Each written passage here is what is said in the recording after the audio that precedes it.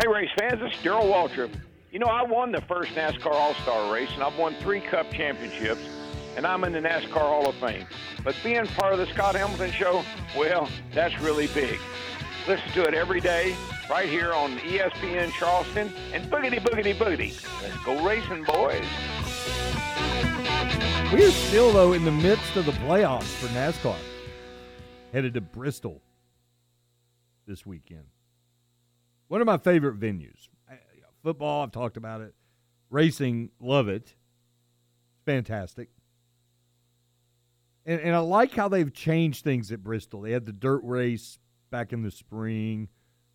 Did some things with the rules here and there over the past few years to try to limit the banging or contain the banging. I didn't really care for it.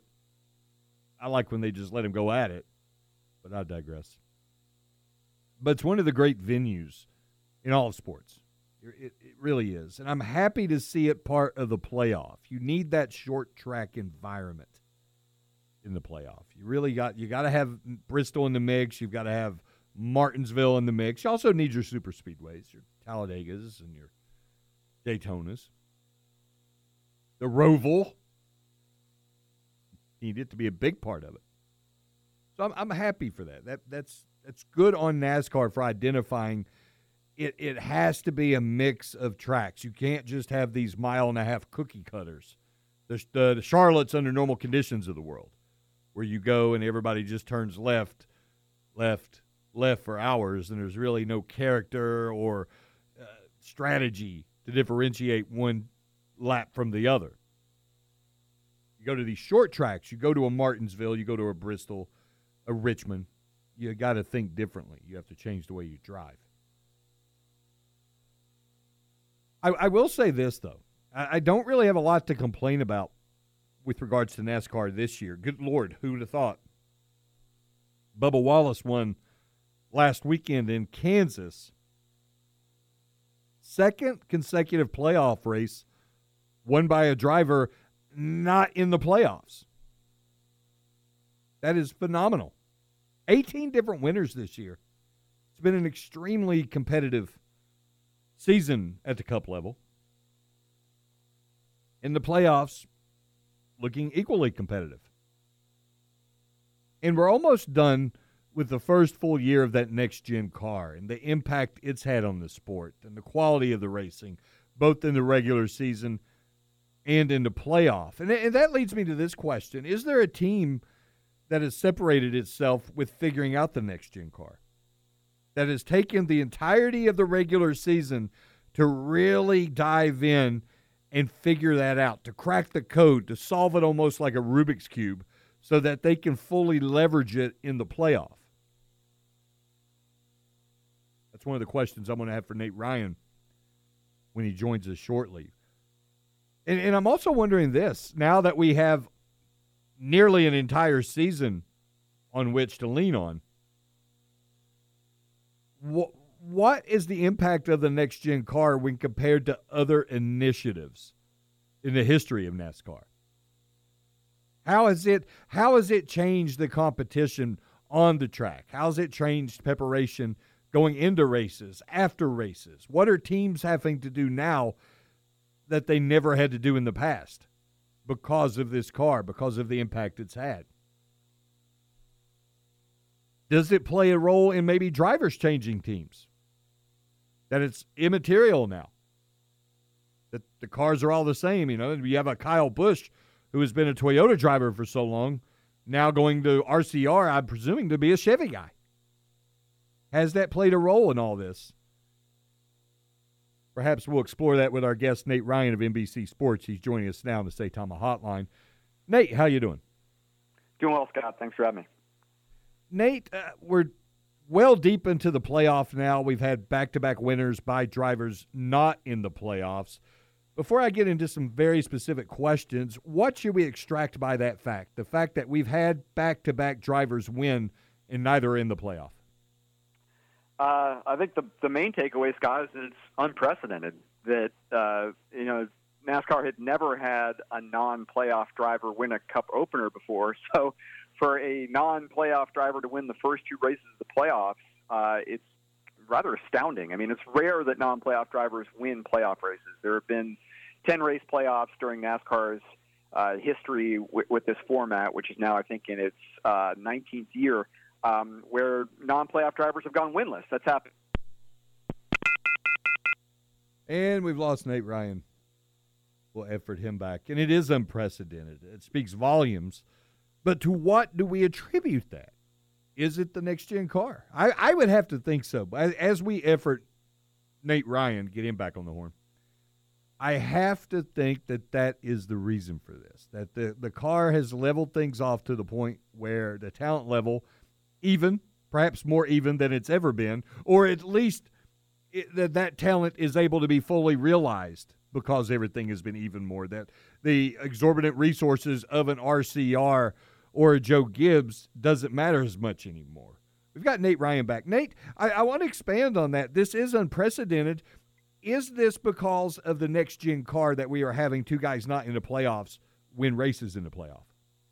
Yeah, I think you can definitely point to that, Scott, as the main reason why. That was going to be the next point I was going to make, that I think it is a testament to the fact that this car has been a handful for even the powerhouse teams to get their arms around it. And I think, in a way, it's been really good for NASCAR because it's put a lot of it back in the driver's hands. And certainly this season, with 18 different winners, we're seeing that there are a lot of guys capable and talented enough to win races in NASCAR's premier level.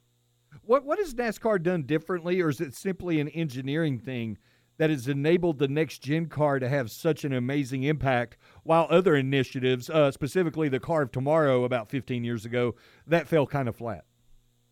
Yeah, well, this is a total sea change compared to other iterations of this car, Scott, where teams aren't building the majority of the race vehicle anymore. Whereas before, teams had a lot more autonomy in terms of they built the chassis and they could manufacture and optimize a lot of the parts and pieces that, while they don't seem like big things externally, those little things make a huge difference in gaining the critical tenths of a second per lap that you need to run really well. So with this next-gen car, Scott, like, it's all now been centralized. Like, there's a single source supplier for every major part of this car, and most importantly, it's true for the chassis. And the chassis is, of course, the skeleton of the car. It's what the entire car sits upon, what the body is shaped around. All of those chassis are coming from one place in North Carolina, and that's completely different than what teams have been used to, and I think that's really leveled things out in the Cup Series. Has there been a team, though, that has surprised you, that perhaps has cracked the code, solved the riddle of the next-gen car by the end of the regular season into the playoffs, that maybe you didn't expect, maybe kind of under the radar? Yeah, I mean, no question, it's Trackhouse Racing. In that, they essentially were a one-car team last year, affiliated with Richard Childress. This year, they bought the assets to Chip Ganassi Racing. They expanded to a second car. They added Ross Chastain. And both Ross Chastain and Daniel Suarez have won races this year. And even more importantly, I mean, Chastain in particular has been at the front of a lot of races this year. So for Trackhouse Racing, which is really only in its second year of existence, even though they're using a lot of Chip Ganassi's equipment and people, Chip Ganassi still was more like a B-level Cup Series operation. So they've really taken what Ganassi built there, that foundation, and they've become, on the cusp, fringe of being an A-level team. They're almost right there weekly with Hendrick and Joe Gibbs Racing and Penske. So I think Trackhouse is the team I think you can point to the most that's really cracked the code. Is that the trend you expect going forward, that the separation between the A-level teams and everybody else become more narrow? Can you envision a world, and perhaps 5 years from now, 10 years from now, where there aren't necessarily A-level teams, that everybody truly is on the same plane? I mean, that's what NASCAR wants to see, Scott. I think that there is some skepticism there because in the past when they have gone, you mentioned the car tomorrow, there was the Gen 6 before the next gen. When they have gone to these so-called game-changing type rules changes or new vehicles, like invariably it ends up just with the cream rising and the powerhouse dominating. But this model, it's essentially what's called spec car racing. It meaning that like everything is spec, everything is built like according to the same specifications that everybody is using. It's sort of modeled, what they're doing in NASCAR is somewhat modeled off of what they've been doing in IndyCar for about a decade. And it has achieved some degree of parity in IndyCar, where it used to be the only teams you talked about were Penske and Ganassi. There are about 3 or 4 teams that you kind of talk about on a regular basis now in IndyCar. So whereas I don't think, it's going to dethrone Penske, Hendrick, and Joe Gibbs from winning all the time, Stuart Haas in that discussion as well, I do think you're going to see 2 or 3 other teams that are sort of in the conversation every year, like Trackhouse has been this year. Joined by Nate Ryan, NBC Sports. Follow him on Twitter, @Nate Ryan. Nate, you're embedded in the sport, so I want to get your take on this. Maybe I'm just, again, cuckoo for even thinking about this, but the big news in NASCAR the last couple of days was the announcement that Kyle Busch was leaving Joe Gibbs Racing. He'll be driving the number 8 Chevrolet for Richard Childers Racing starting next year. Given that the next-gen cars had such an impact, and given that everybody is basically playing with the same set of equipment, the only difference, I imagine, would be the body styles provided by the manufacturers, did any part of Toyota, Chevrolet, any of the manufacturers play a role in Kyle Busch leaving, him changing? Because to my knowledge, he had driven Toyota for the better part of the last 15 years. Now he's going to be in a Chevrolet. Did the next-gen car play any role in him changing teams? Yeah, I think it did in a couple of ways, Scott. One, I think that Kyle Busch saw what Richard Childress Racing was able to do this year with the next gen, where, again, it has leveled things out a little bit. Tyler Reddick won the first 2 races of his Cup career with the team at RCR that Kyle Busch will now be driving for in 2023. So I think that made a difference. I think Kyle Busch sees this as the right time, right opportunity where he can make this kind of move and maybe not have a drop-off in performance like he had in previous years. I don't think he would have seen Kyle Busch do this 2021 or beforehand. He would have not gone anywhere unless it was another big-name team. I mean, Childress is a big-name team, but they haven't had the success. They haven't won a championship in 28 years. But, you mentioned manufacturers. That's another big part of this. I mean, Kyle Busch has been the face of Toyota for 15 years, and it's not just as a Cup driver. It's that he's had a Truck Series team that's really been propped up by Toyota. They provide a lot of the vehicles, a lot of the funding, a lot of the resources, a lot of the staff, and that's been true for the last 13 years. And in making this switch, it hasn't been announced yet, but it's widely expected that Chevrolet is going to really beef up its truck program and bring Kyle Busch Motorsports' trucks into its fold and make that a part of the deal with Kyle Busch going to Richard Childress Racing. So there is a large manufacturer element to this deal, which, as you said, I mean, it's a really big deal for NASCAR. This is the biggest driver move, I think, since Dale Earnhardt Jr. went to Hendrick Motorsports in 2008. I remember where I was that day.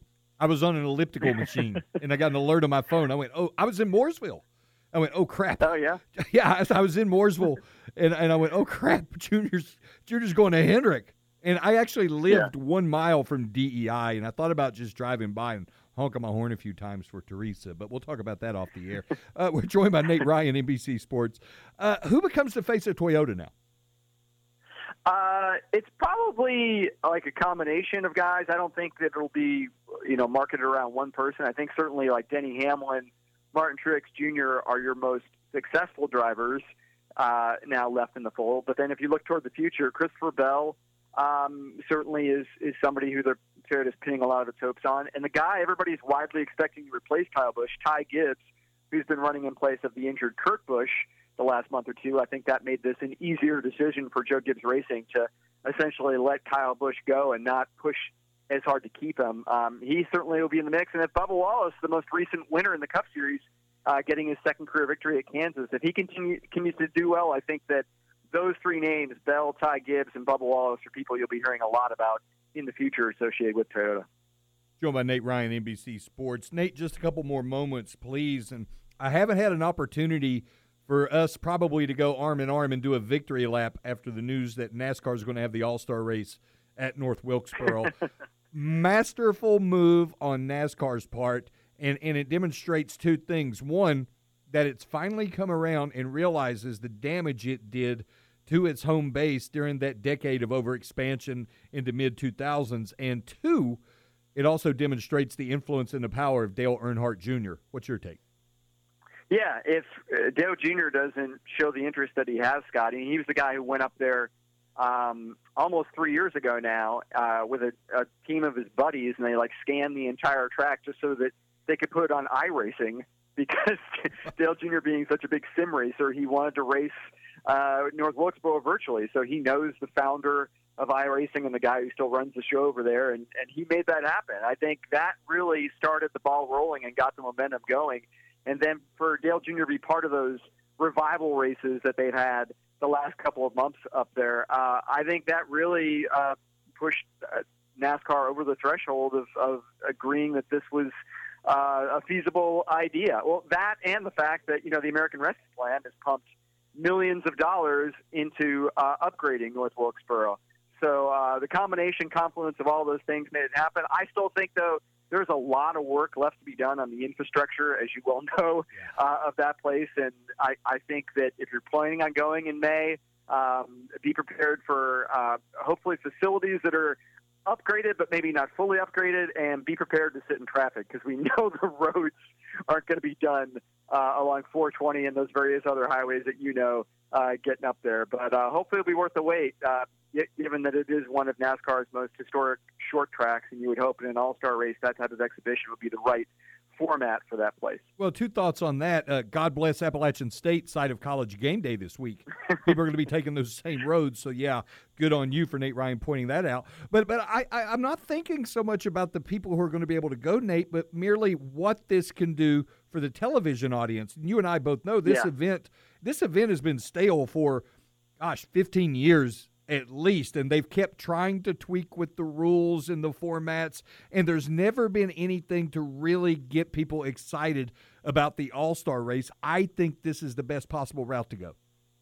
Yeah, they never addressed the core problem, Scott, which is that a mile-and-a-half track is not the type of place if you want the fireworks that those rules changes and formats were intended to produce. I mean, that's only going to happen at a track with tight confines like North Wilkesboro has. So, yeah, I think that they finally have gone at the root of the problem that we've seen with lackluster all-star races for really, as you said, at least 15, 20 years. So hopefully in 2023 we'll see something different for NASCAR. Nate, I would like to wrap things up with a thought and a question. My thought is this, and I've been pounding my chest for, 5.5 years now, saying this needs to come to light.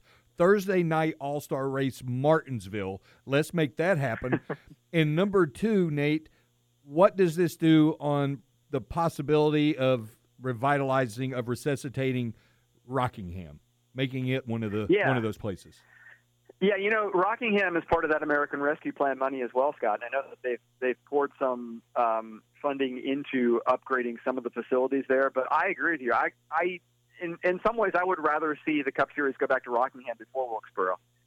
It hosted races more recently than Wilkesboro, and if you look at the last three Cup races that were held at Rockingham from 2002 to 2004, they were barn burners. And that is a really good track in terms of tire degradation, and I think the next gen would work well there. So would love to see them go back there. I literally rubbed my hand over the surface my first trip to Rockingham, and my fingers bled.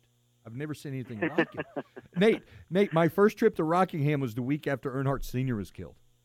Oh, yeah. A lot of people were there that week. Oh, my God. What a way to be indoctrinated to Rockingham racing. You're headed to Bristol this weekend, right? Headed to Bristol, indeed. Well, what should we expect? Well, I'm hoping we see a little bit more fireworks than we've seen so far this year on short track races, Scott. I mean, and to be frank, your Thursday night All-Star race at Martinsville idea, I like it, but I think we need to see that the next gen can produce better racing on the short tracks, because frankly, the Martinsville race in the spring this year might have been the worst in the Cup Series so far. Drivers have had trouble with the new car because they're finding that they're shifting on shorter tracks like Martinsville, like Richmond. I hope that's not the case at Bristol. I hope that Bristol produces the type of bumping and banging that we've seen in the past. I hope but this will be the first test, because, as you'll know, Bristol was a dirt race the last time the Cup Series visited there a few months ago. So this is the once annual trip now to Bristol Motor Speedway's high banked concrete surface. And, I hope that Saturday night we see some of the racing the way it ought to be, as the Bristol Motor Speedway staff likes to say. Yeah, Martinsville is all about the hot dogs anyhow, Nate. I'm just going to be honest with you. The Red Rocket brother. He's Nate Ryan, NBC Sports. Follow him on Twitter at Nate Ryan. Nate, you're the man, pal. Appreciate your time today. All right. Enjoyed it. Thanks, Scott. All right. It's Nate Ryan, NBC Sports, joining us on the Say Tama Hotline. Rockingham, he was talking about tire degradation. That's no joke at Rockingham, dude. I am dead serious. I was walking out, and the place is emptied, and you walk across the track to exit from the infield from the media center. And I'm like, how hard can it be? How hard can it be on tires? So I reached down, and I not hard, kind of gently scrape my hand across the asphalt, and I pull it up, and I've got cuts all over my fingers. And I'm like, oh, my God. If that did that to my hand, what's it doing to these cars going more than 100 miles an hour? Lap after lap after lap. It was a real eye-opening moment for me, a finger-opening moment, actually, and made me appreciate some of the things involved with regards to strategy and so on and so forth, with regards to pit, tire change, all that. I think it would be wonderful. Let's get that back in the mix, man. Let's get it back in the mix. Excellent stuff. Nate Ryan, NBC Sports. Scott Hamilton Show on Wednesday.